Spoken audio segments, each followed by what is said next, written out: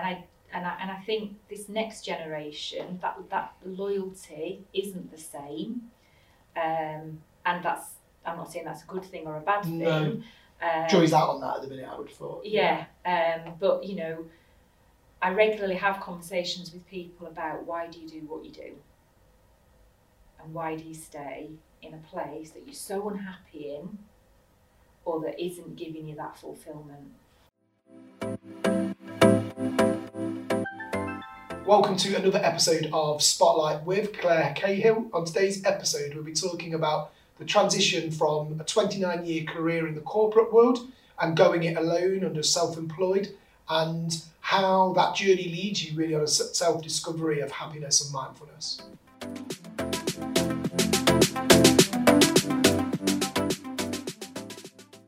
Right, so first of all, just a brief intro to who you are and your business, and who you are and your business. Okay, so my name is Claire Cahill and I'm an executive confidence and leadership coach.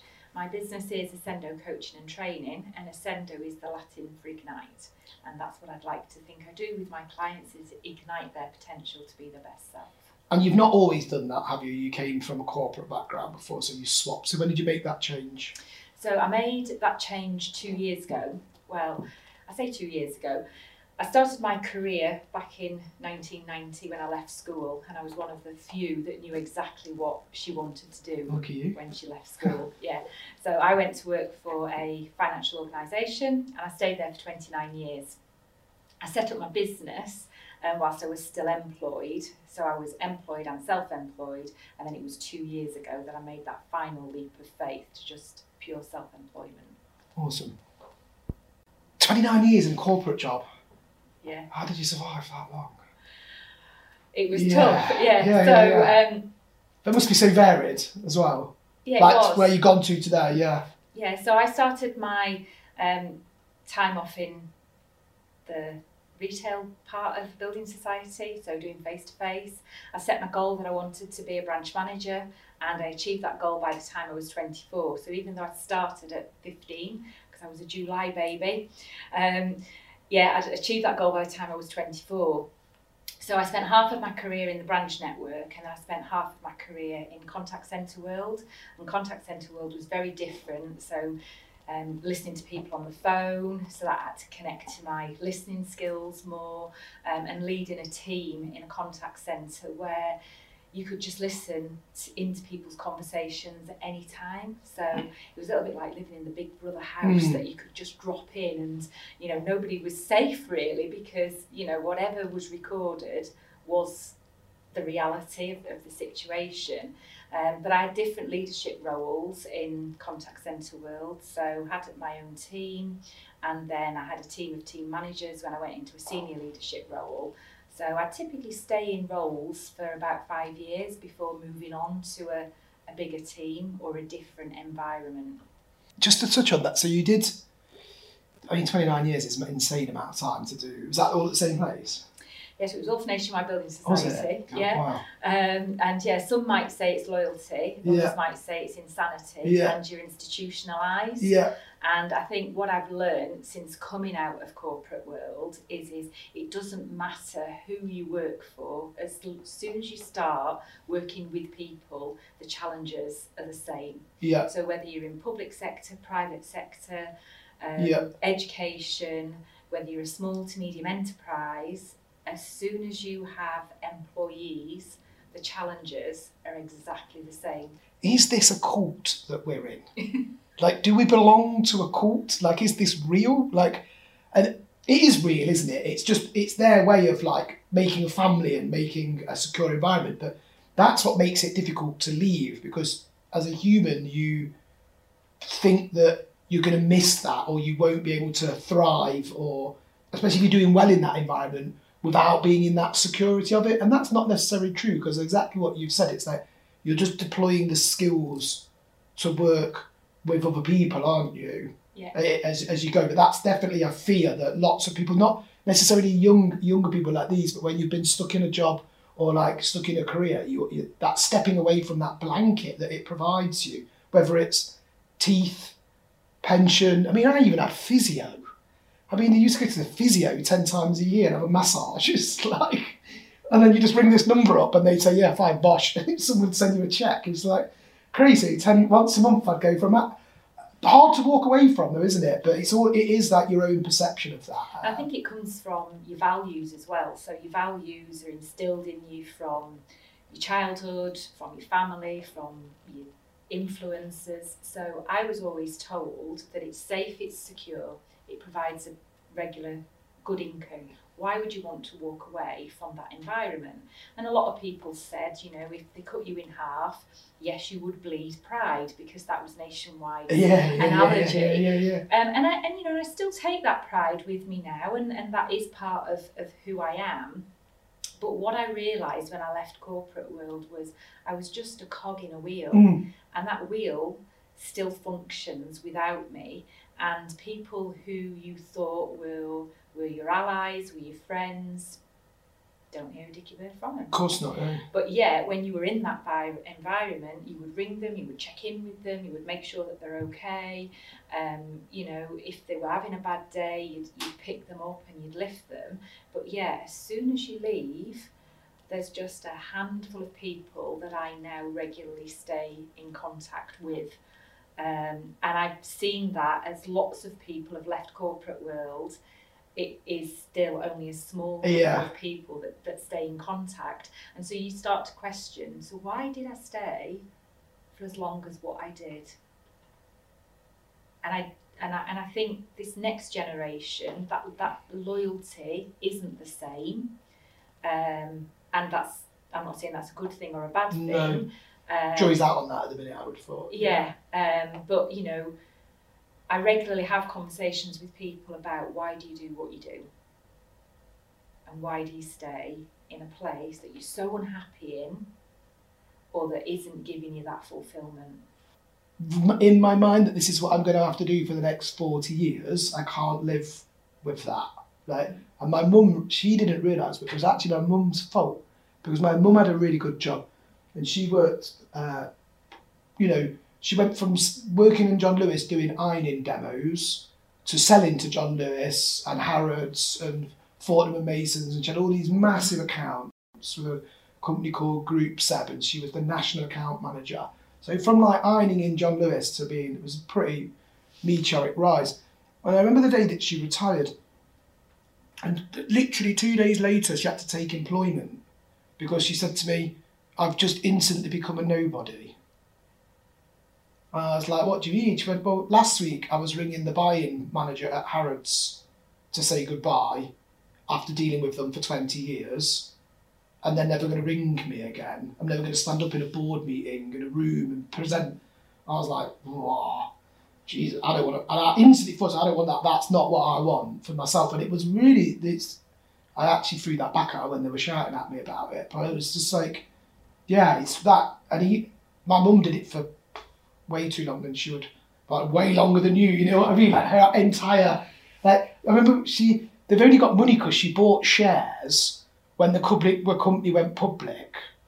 And my dad had one to them for 30 years before they cashed them in. She bought them at like 20 pence or whatever. They were now worth like £25 a share. They don't know anything about shares, mum and dad, but old school. But it can provide you that blanket. So it is difficult to walk away from it. And I think it's for other people to not necessarily think it's that hard to do. I think it's about those influences, because my mum stayed in her career for 30 years as a civil servant, and I saw her go through pits of depression, and when I wrote one of my chapters in my book, she actually said to me, that's the most virile thing you could have ever written, Claire.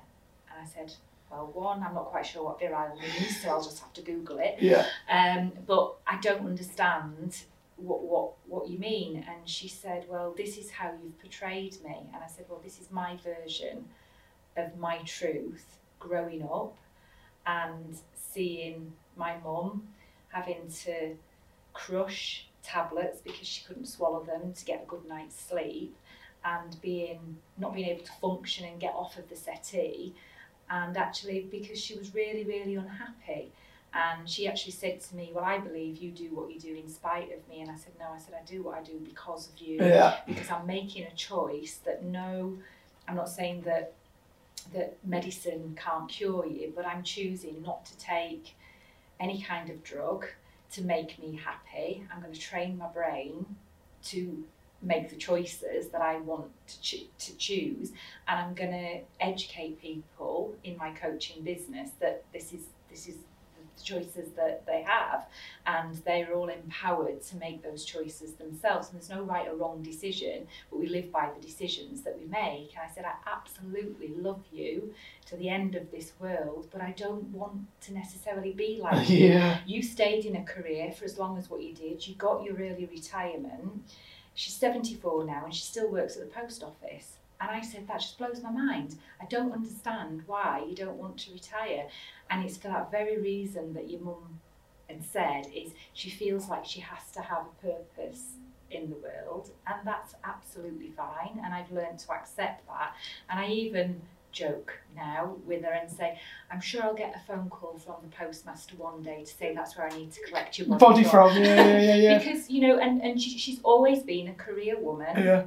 And what she's taught me is that you can have a career and you can be a mum and you can do both. And yes, there were sacrifices that she made, but I had a fabulous relationship with my nana.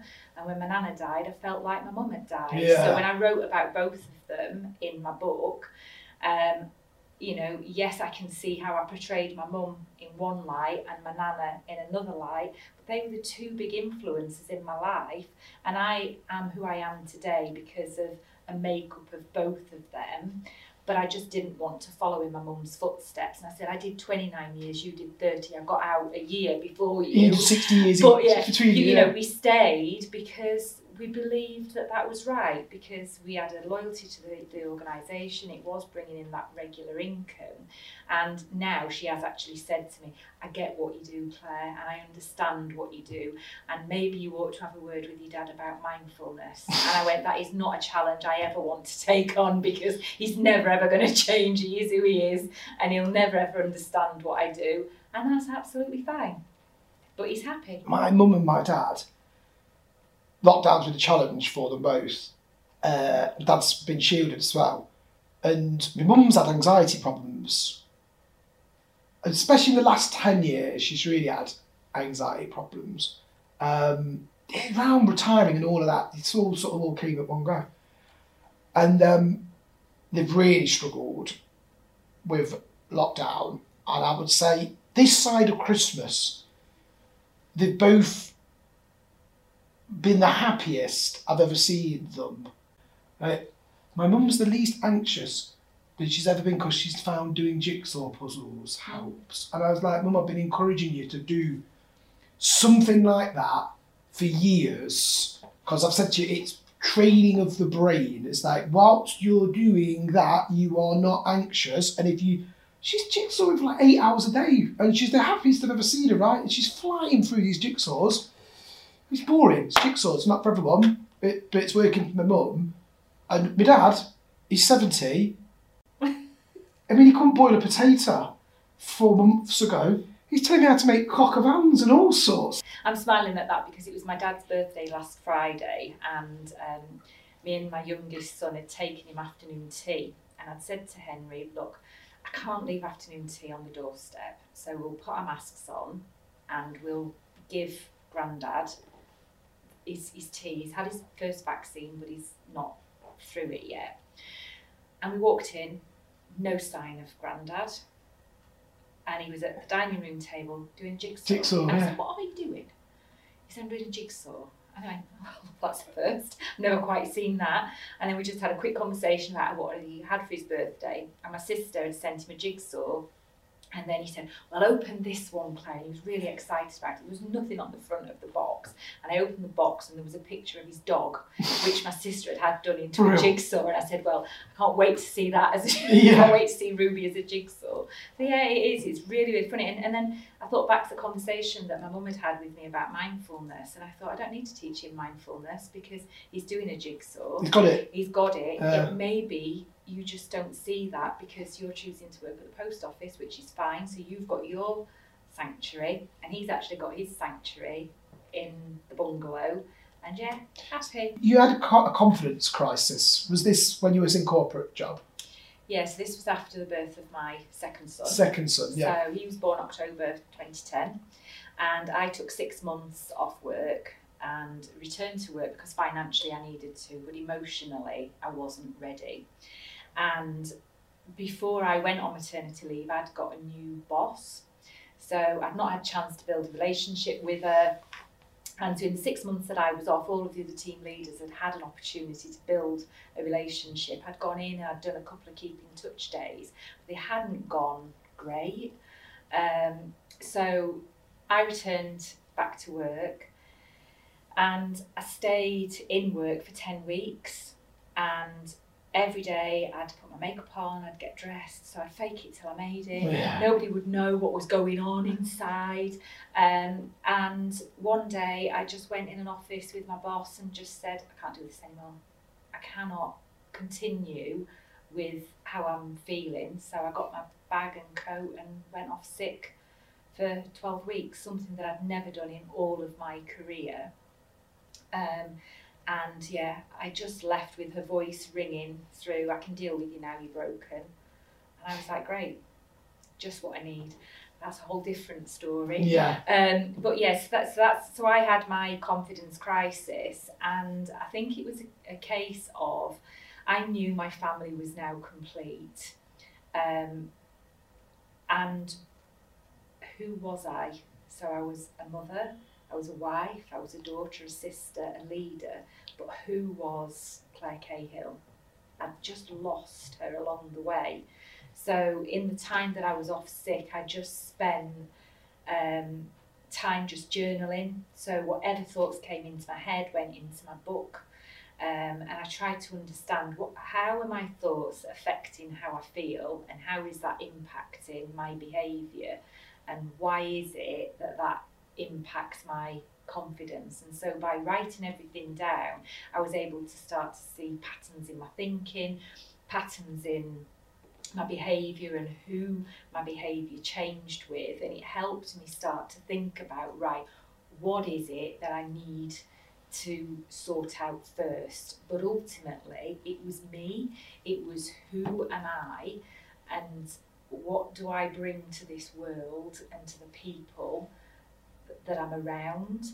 And in corporate world, you have to jump through all the hoops. I had to go to the doctors.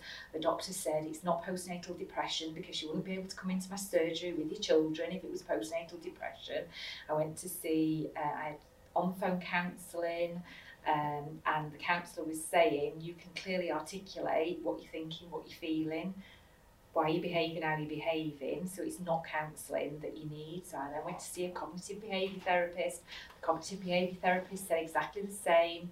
No, you don't need therapy. Okay then, so if I don't need counselling, I don't need therapy, I don't need to be off sick, what is it that I actually need? Because I clearly am still not 100%. And every single person that I saw, even when I went to occupational health with work, they all said, this is work-related stress, it's a management issue, it's a relationship issue, it's nothing else.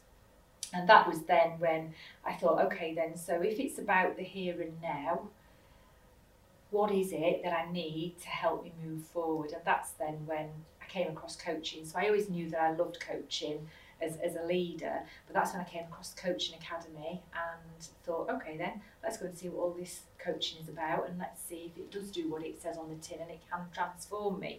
So off I went down to London, didn't have the confidence to go to London on my own, so brought my husband along with me, and he just said, in the space of 24 hours, I've got my wife back. Yeah, Your nice. eyes are sparkling, you know, you're smiling through your eyes again. And I didn't need him the second day, but I used that second day to actually be coached on how am I going to return to work, and how am I going to deal with the boss that I have no relationship with. And that's how I started my coaching journey, and got over my confidence crisis. Have you got any advice for dealing with negative feedback? I always look at feedback, it's a gift. So you can choose to open that gift or you can leave it unwrapped. And you're absolutely right, it's somebody's opinion. And that opinion is valid at that moment in time. And yeah, so my advice would just be, it's a lesson. And so what is that lesson that you're learning? And what are the good things that you need to take from that? And what are maybe the bad things that you need to take away and do something different about? So I always say that all feedback, whether it's positive or negative, is a gift. And it's a lesson. And it's what are you going to learn from that? And what are you going to take to be bigger and better?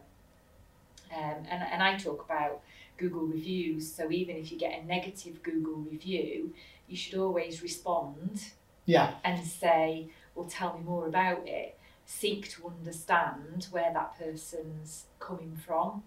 And I think, you know, we're very good, aren't we, at complaining about something rather than actually saying, oh, this is really good. And I find that I do more of this is really good. And I get really uncomfortable if I have to complain about something. Yeah, same. Same. Because yes, I have been on the receiving end of it. One of the exercises that I encourage my clients to do is the shadow I cast. So I'll say, I want you to go out to all of your nearest and dearest, the ones that will tell you truthfully and honestly, and ask them the question, what is it like to be around me when I'm at my best? And what is it like to be around me when I'm at my worst? And they will give it to me. Yeah. So I asked my family that, and my husband said, Claire, when you're at your best, you're the heartbeat of the family. And I thought, wow, nobody's ever said that to me before. And that's really, really fabulous. So I went, okay, I'm ready for it. And what is it like to be around me when I'm at my worst? He went, Claire, he said, you're like a dominant, demanding red dragon in a whirlwind. What I've taken from being a dominant, demanding red dragon in a whirlwind is, okay, well, I could have taken that as negative feedback. However, that is the truth.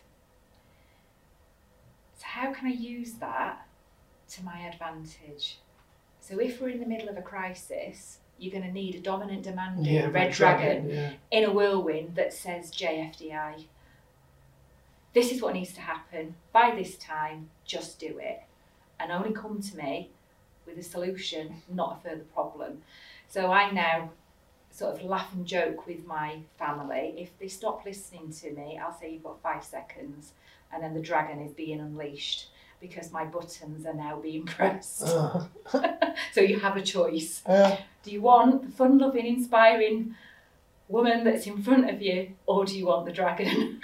Because my buttons are being pressed. That you have to understand yourself before you can start to understand others. Yeah. So I spend quite a lot of time helping leaders raise that self-awareness about, you know, what is it that you do day to day? How can you play to those strengths? How do those strengths help the team? And what are your potential blind spots and development areas? And how might that hinder the team, and therefore what might you need to work on and change?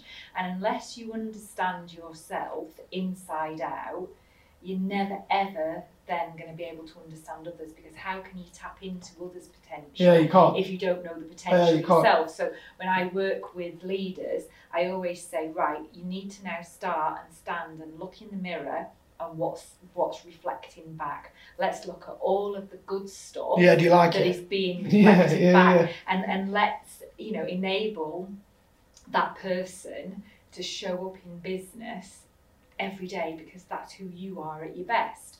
But also acknowledging that, you know, even when we're happy, we can't be positive all of the time, and you know there will be times when we have our down days and we're not feeling that's it, natural. and it's that's nature, natural, and that's right, and we should embrace that. But it's about then being able to articulate, do you know what, I'm not firing off all cylinders today. I'm not my best self. I'm not the best leader that I can be today, because this is what's going on for me.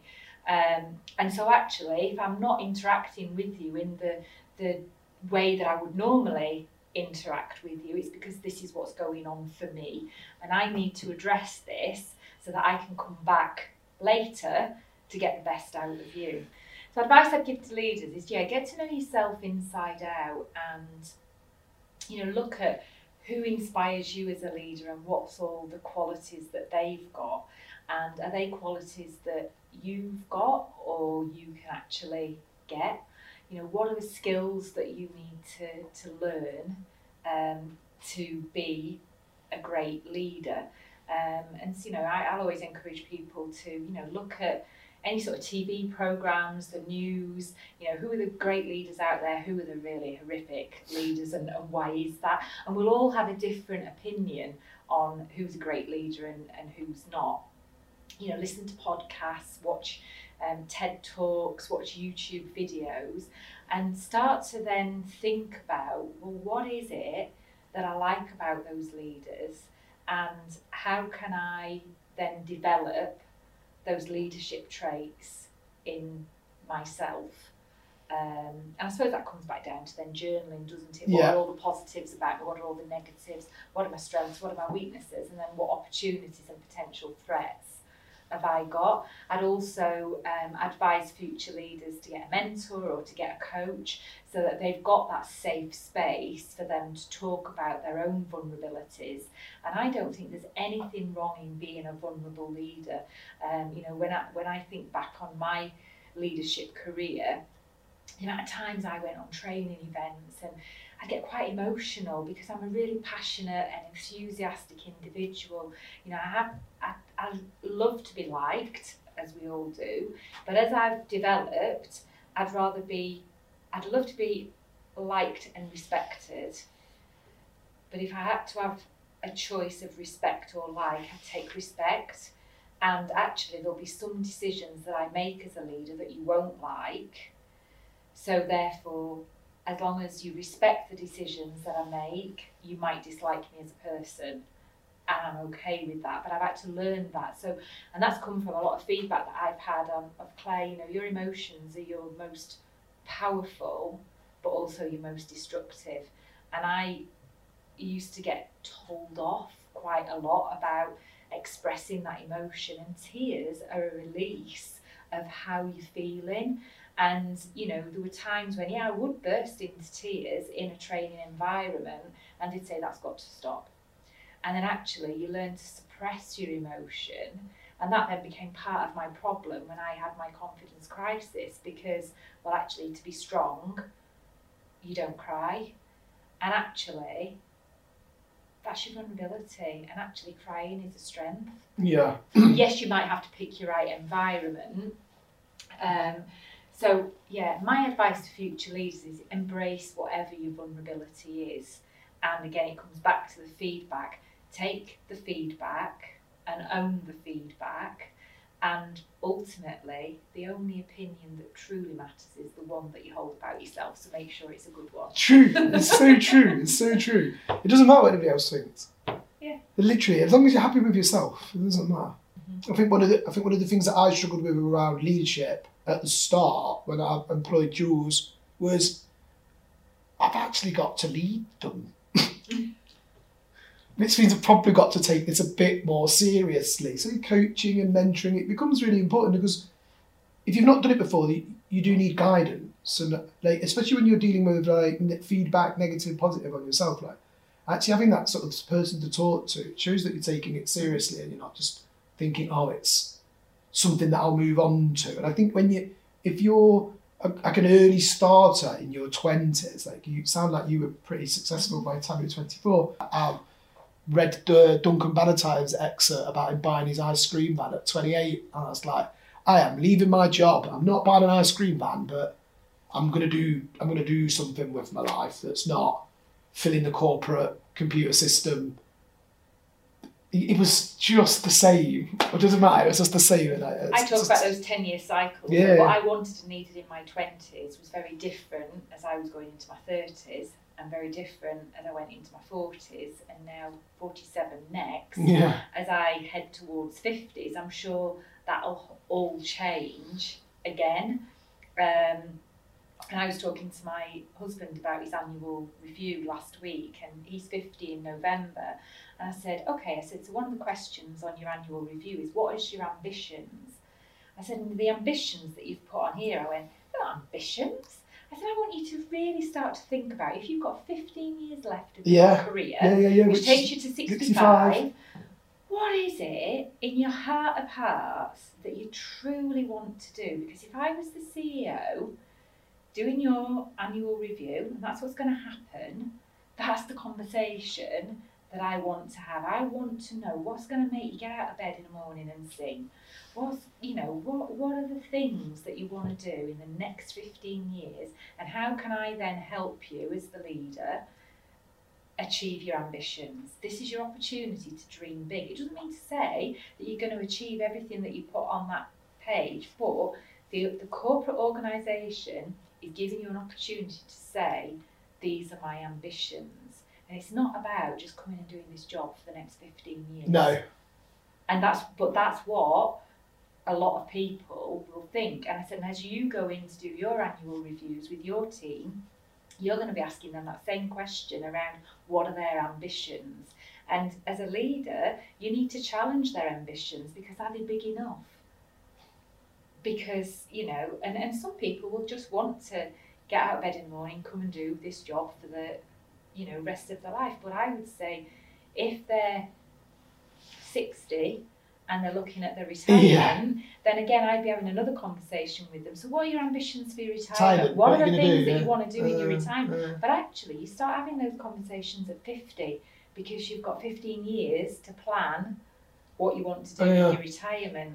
That we work hard on that here, like, especially when we're progressing people through roles. So Danielle's just had a step up in the last couple of months, and we've got to the point where we actually didn't have a defined role for her. So it was like, I had to go back to the drawing board and be like, right, what is Danielle's actual job? Like, so that's then Danielle's job, and then Gabs and Soph can aspire to that level, and then Danielle can, and then we've got a chain of aspiration then. So it's sort of, I'm having to think about these guys for the next 10, 15 years as well. So it's just, what I'm trying to say is it filters through your whole life. If you can crack it in one area, you can apply that teaching, can't you, to every aspect of your life. And that's a really good way of improving your overall life. That is the answer to the question around what advice would you give to future leaders. It's about having that aspiration, and then working out a plan as to how to achieve it. You're going to achieve it.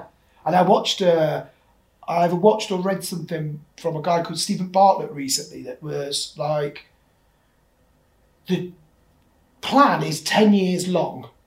So there's now and 10 years to get to your plan. So really what happens this week doesn't really matter, because it's just 1 week in a 10-year plan. And you're like, well, he's right, because that's actually 520 weeks. This week being shit doesn't really matter if there's 519 other great weeks, never going to be like that. But that really helps me take that lesson and think, how do I apply what I'm doing at work into other aspects of my life? And actually, I didn't suffer with anxiety or anything like that, but it's really helped me feel loads more at ease. I was like, I've got a plan. Yeah, it's about having that plan, reviewing that plan, changing that plan. Yeah. And that, I know that's one of the things that I sort of said to my husband, don't ask me what the plan is, because it'll be changed by next week. Because who knows what's going to happen? But all I know is that I need to make that leap of faith. And when I make that leap of faith, it's not about I don't want to work. It's not about I don't want to earn money. I want to earn money, and I'm going to go on a journey. And there'll be things that go really well, there'll be things that don't go so well, but it's about, I need to recognise when it's not going well and stop and think about it and change and do it.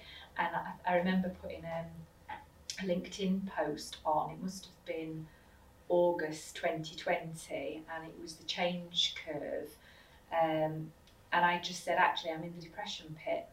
And loads of people got in touch with me and said, Claire, why are you there? And I went, oh no, I said, I'm out of it now. I said, but the purpose of my post was, we all go through change at different times of our life. Some of it will be big change, some of it will be small change. And actually, I'm 6 months into leaving corporate world. And the reason why I'm in that depression pit is because there'll be a sense of grief, of loss, all of the excitement of suddenly I'm self-employed and I'm doing it has gone. Yeah. And reality has hit, and I'm sat here thinking, shit, what am I doing? Why am I doing it? What am I charging? Why am I charging what I'm charging? I could be probably stacking shelves in a supermarket and having the same amount of income coming in. Shit, what am I doing? But that was all part of the process, all part of the journey. And the tears came and the conversations came.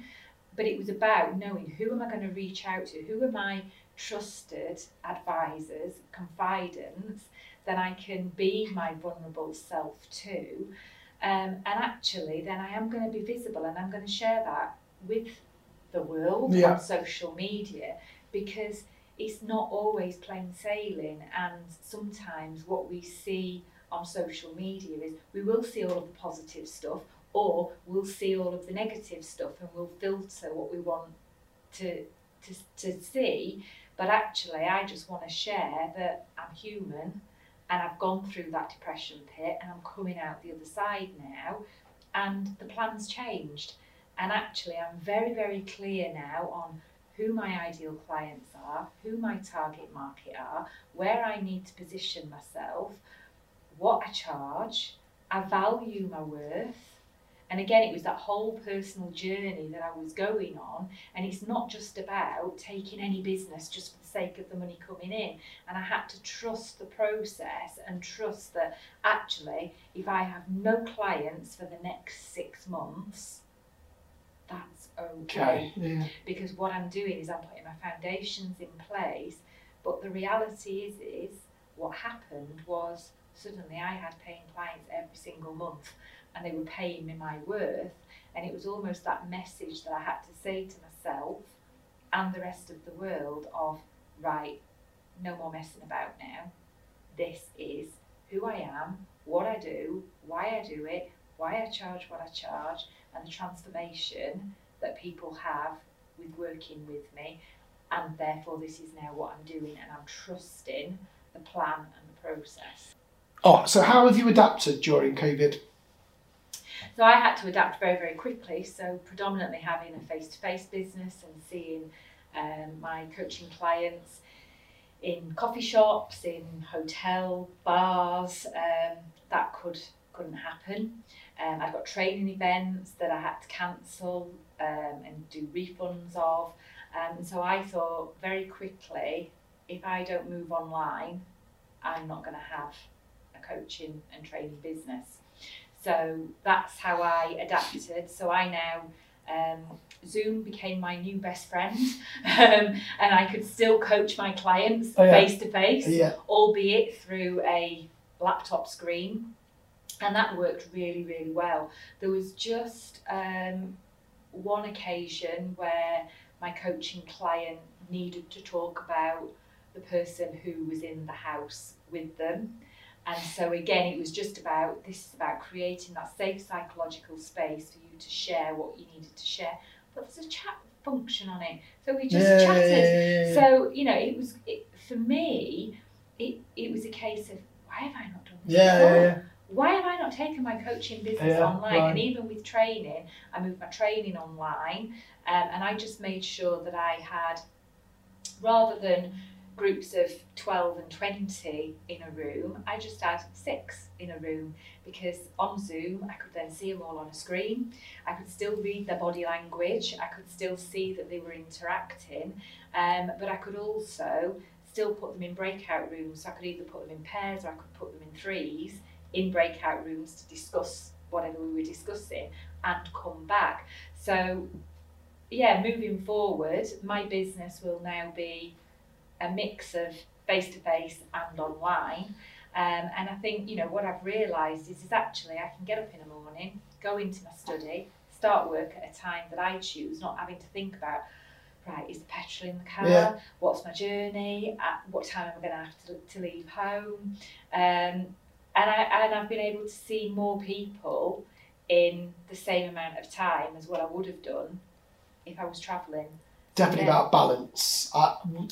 What I'm talking to my customers about now is especially the bigger ones, is preparing the transition to some normality and keeping the good stuff that we've got going on digitally and online, and how that migrates into real face-to-face meetings with people. It's like now, I would never drive I would never get in the car or on the train and go to a meeting in London without having Zoomed a person before. I literally won't ever do that ever again. Like, what's the point? Yeah. I've got no idea if I'm actually going to like them. Yeah. I could spend 20 minutes with them on Zoom and save myself the journey, or fact find, or anything to be better prepared. So yeah, Zoom is probably going to, for us, it'll probably go Zoom meeting, or Zoom no meeting until we've agreed. And the first meeting will be like a constructive, like we've got one next week. We've never met the guy ever. We've agreed this massive project with him, and he's going to come in here and do a brainstorm. So that our first proper meeting with them will be a socially distanced brainstorm. That's a great first meeting, as opposed to what do you do, how do you do it. We've cut all that bullshit out. Neither of us spent a penny going to meet each other. So yeah, there's so many elements of it to keep. It's just, I think, getting the right balance for yourself moving. So you might look at doing something like, I don't know if you have monthly meetings with your customers, but you might move to a monthly, quarterly face-to-face, which will work just as well as face-to-face, and it'll work better than Zoom. Yeah. Won't it? It'll be like, but that will work, and from your profit, that's a way better model than driving to see them every month. Yeah. So yeah. It's even like the biggest shift I think was around training, and I've never particularly enjoyed e-learning. Yeah. So again, when I was in corporate world, and you had to do all of your mandatory training, and it was a case of, I'd rather scoop my eyes out with a blunt object than sit here and look at this screen and interact. However, even though I've taken my training online, people will get a workbook. There'll be pre-work that they need to do, but it's very interactive. So it's not about read this, watch this, complete this workbook. It's about we're talking to people on the workshop, on the training, albeit on Zoom, and then you'll have some post-course work that you'll do, and it's about how are you going to apply that learning back in the workplace. And when I next see you at the second session, we're going to talk about how you've applied that learning.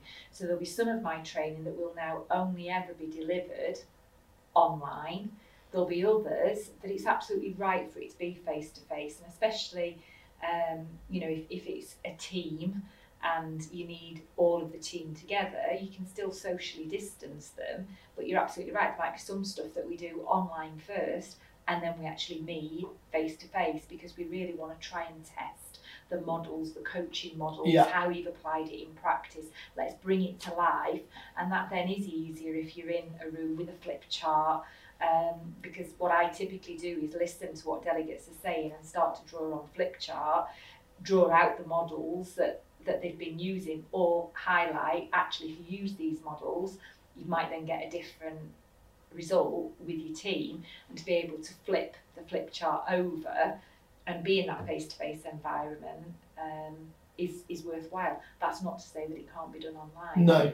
They're good for the soul. Yeah, just having the balance. Yeah, it's all about balance. I think that the balance was probably completely skewed the wrong way before, because nobody really realised it. It will be interesting to see what happens in corporate world, because again, I think it is about a balance. So I remember in corporate world saying, actually, we've got a flexible working policy, but do we really have a flexible working policy? So I was very fortunate that I worked 4 days a week. I did a full-time job in 4 days a week.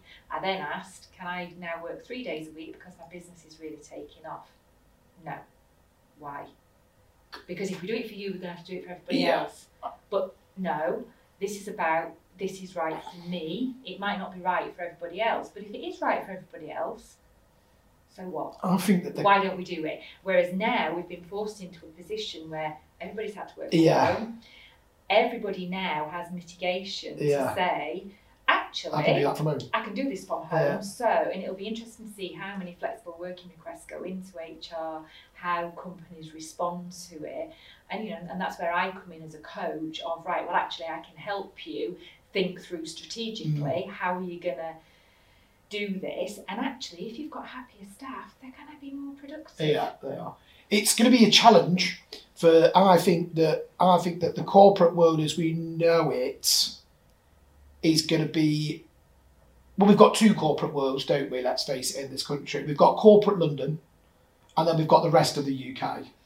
Because obviously, corporate London, the world centres around anyone that lives in London. I'm going to move to London and live in a flat the size of that city. You do that. It's all changed because they're all living in shoeboxes that aren't worth anything now. Yeah, I'm coaching some apprentices, some senior leaders and some financial services, and all live in and around London, and they've all said, gosh, the amount of time that I've got back from not commuting. Yeah, crazy, yeah. And actually, I quite enjoy now working from home. Yeah.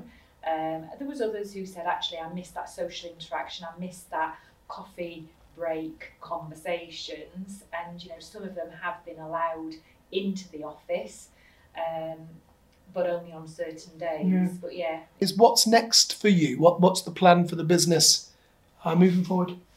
Okay, so I've currently got my training programs going through CPD accreditation, so that'll mean that I'll be able to offer anybody that comes onto my workshops CPD certificates. So if they're in the profession and they need to have regular CPD, I'll be able to offer that. I'll also be doing online coaching still, and like we said, depending upon what happens when we come out of this pandemic, I'd like to think that I can have a balance in my business, so I'll see people face to face and online. But the plan is just to continue to grow. Keep going. And I'd love to double my income on last year. Funnily enough, 2020 was the best year financially for me, and 2021 has started off really well. So long may that continue. And I do think that the world is changing. People are realising that actually investing in their personal development is the good investment to make. I just think that people are thinking wisely about how do I invest money and what do I get on a return on investment. And that's always the challenge for coaches. The return on investment, or the investment that you make, you don't go into a shop and buy a new you and come out of the shop. So it's about you're investing in your own personal growth, your transformation. And I always say the return on investment is totally dependent on the action that you take. I'm just that catalyst for change, and I'll ask the questions that nobody else will ask you, because I'll be naturally curious about who you are, who your team are. And the benefit of getting an outsider in is that they don't know your business, so they can ask all the questions to understand your business. Whereas when you use internal coaches, internal trainers, they make those assumptions. So I just want to continue being that third party that goes in, supports individuals, and comes back out and goes back in again when they need that help and support to move forward. Awesome. So that completes this episode of Spotlight With. Don't forget to like, rate and subscribe, and we'll see you really soon for some more episodes.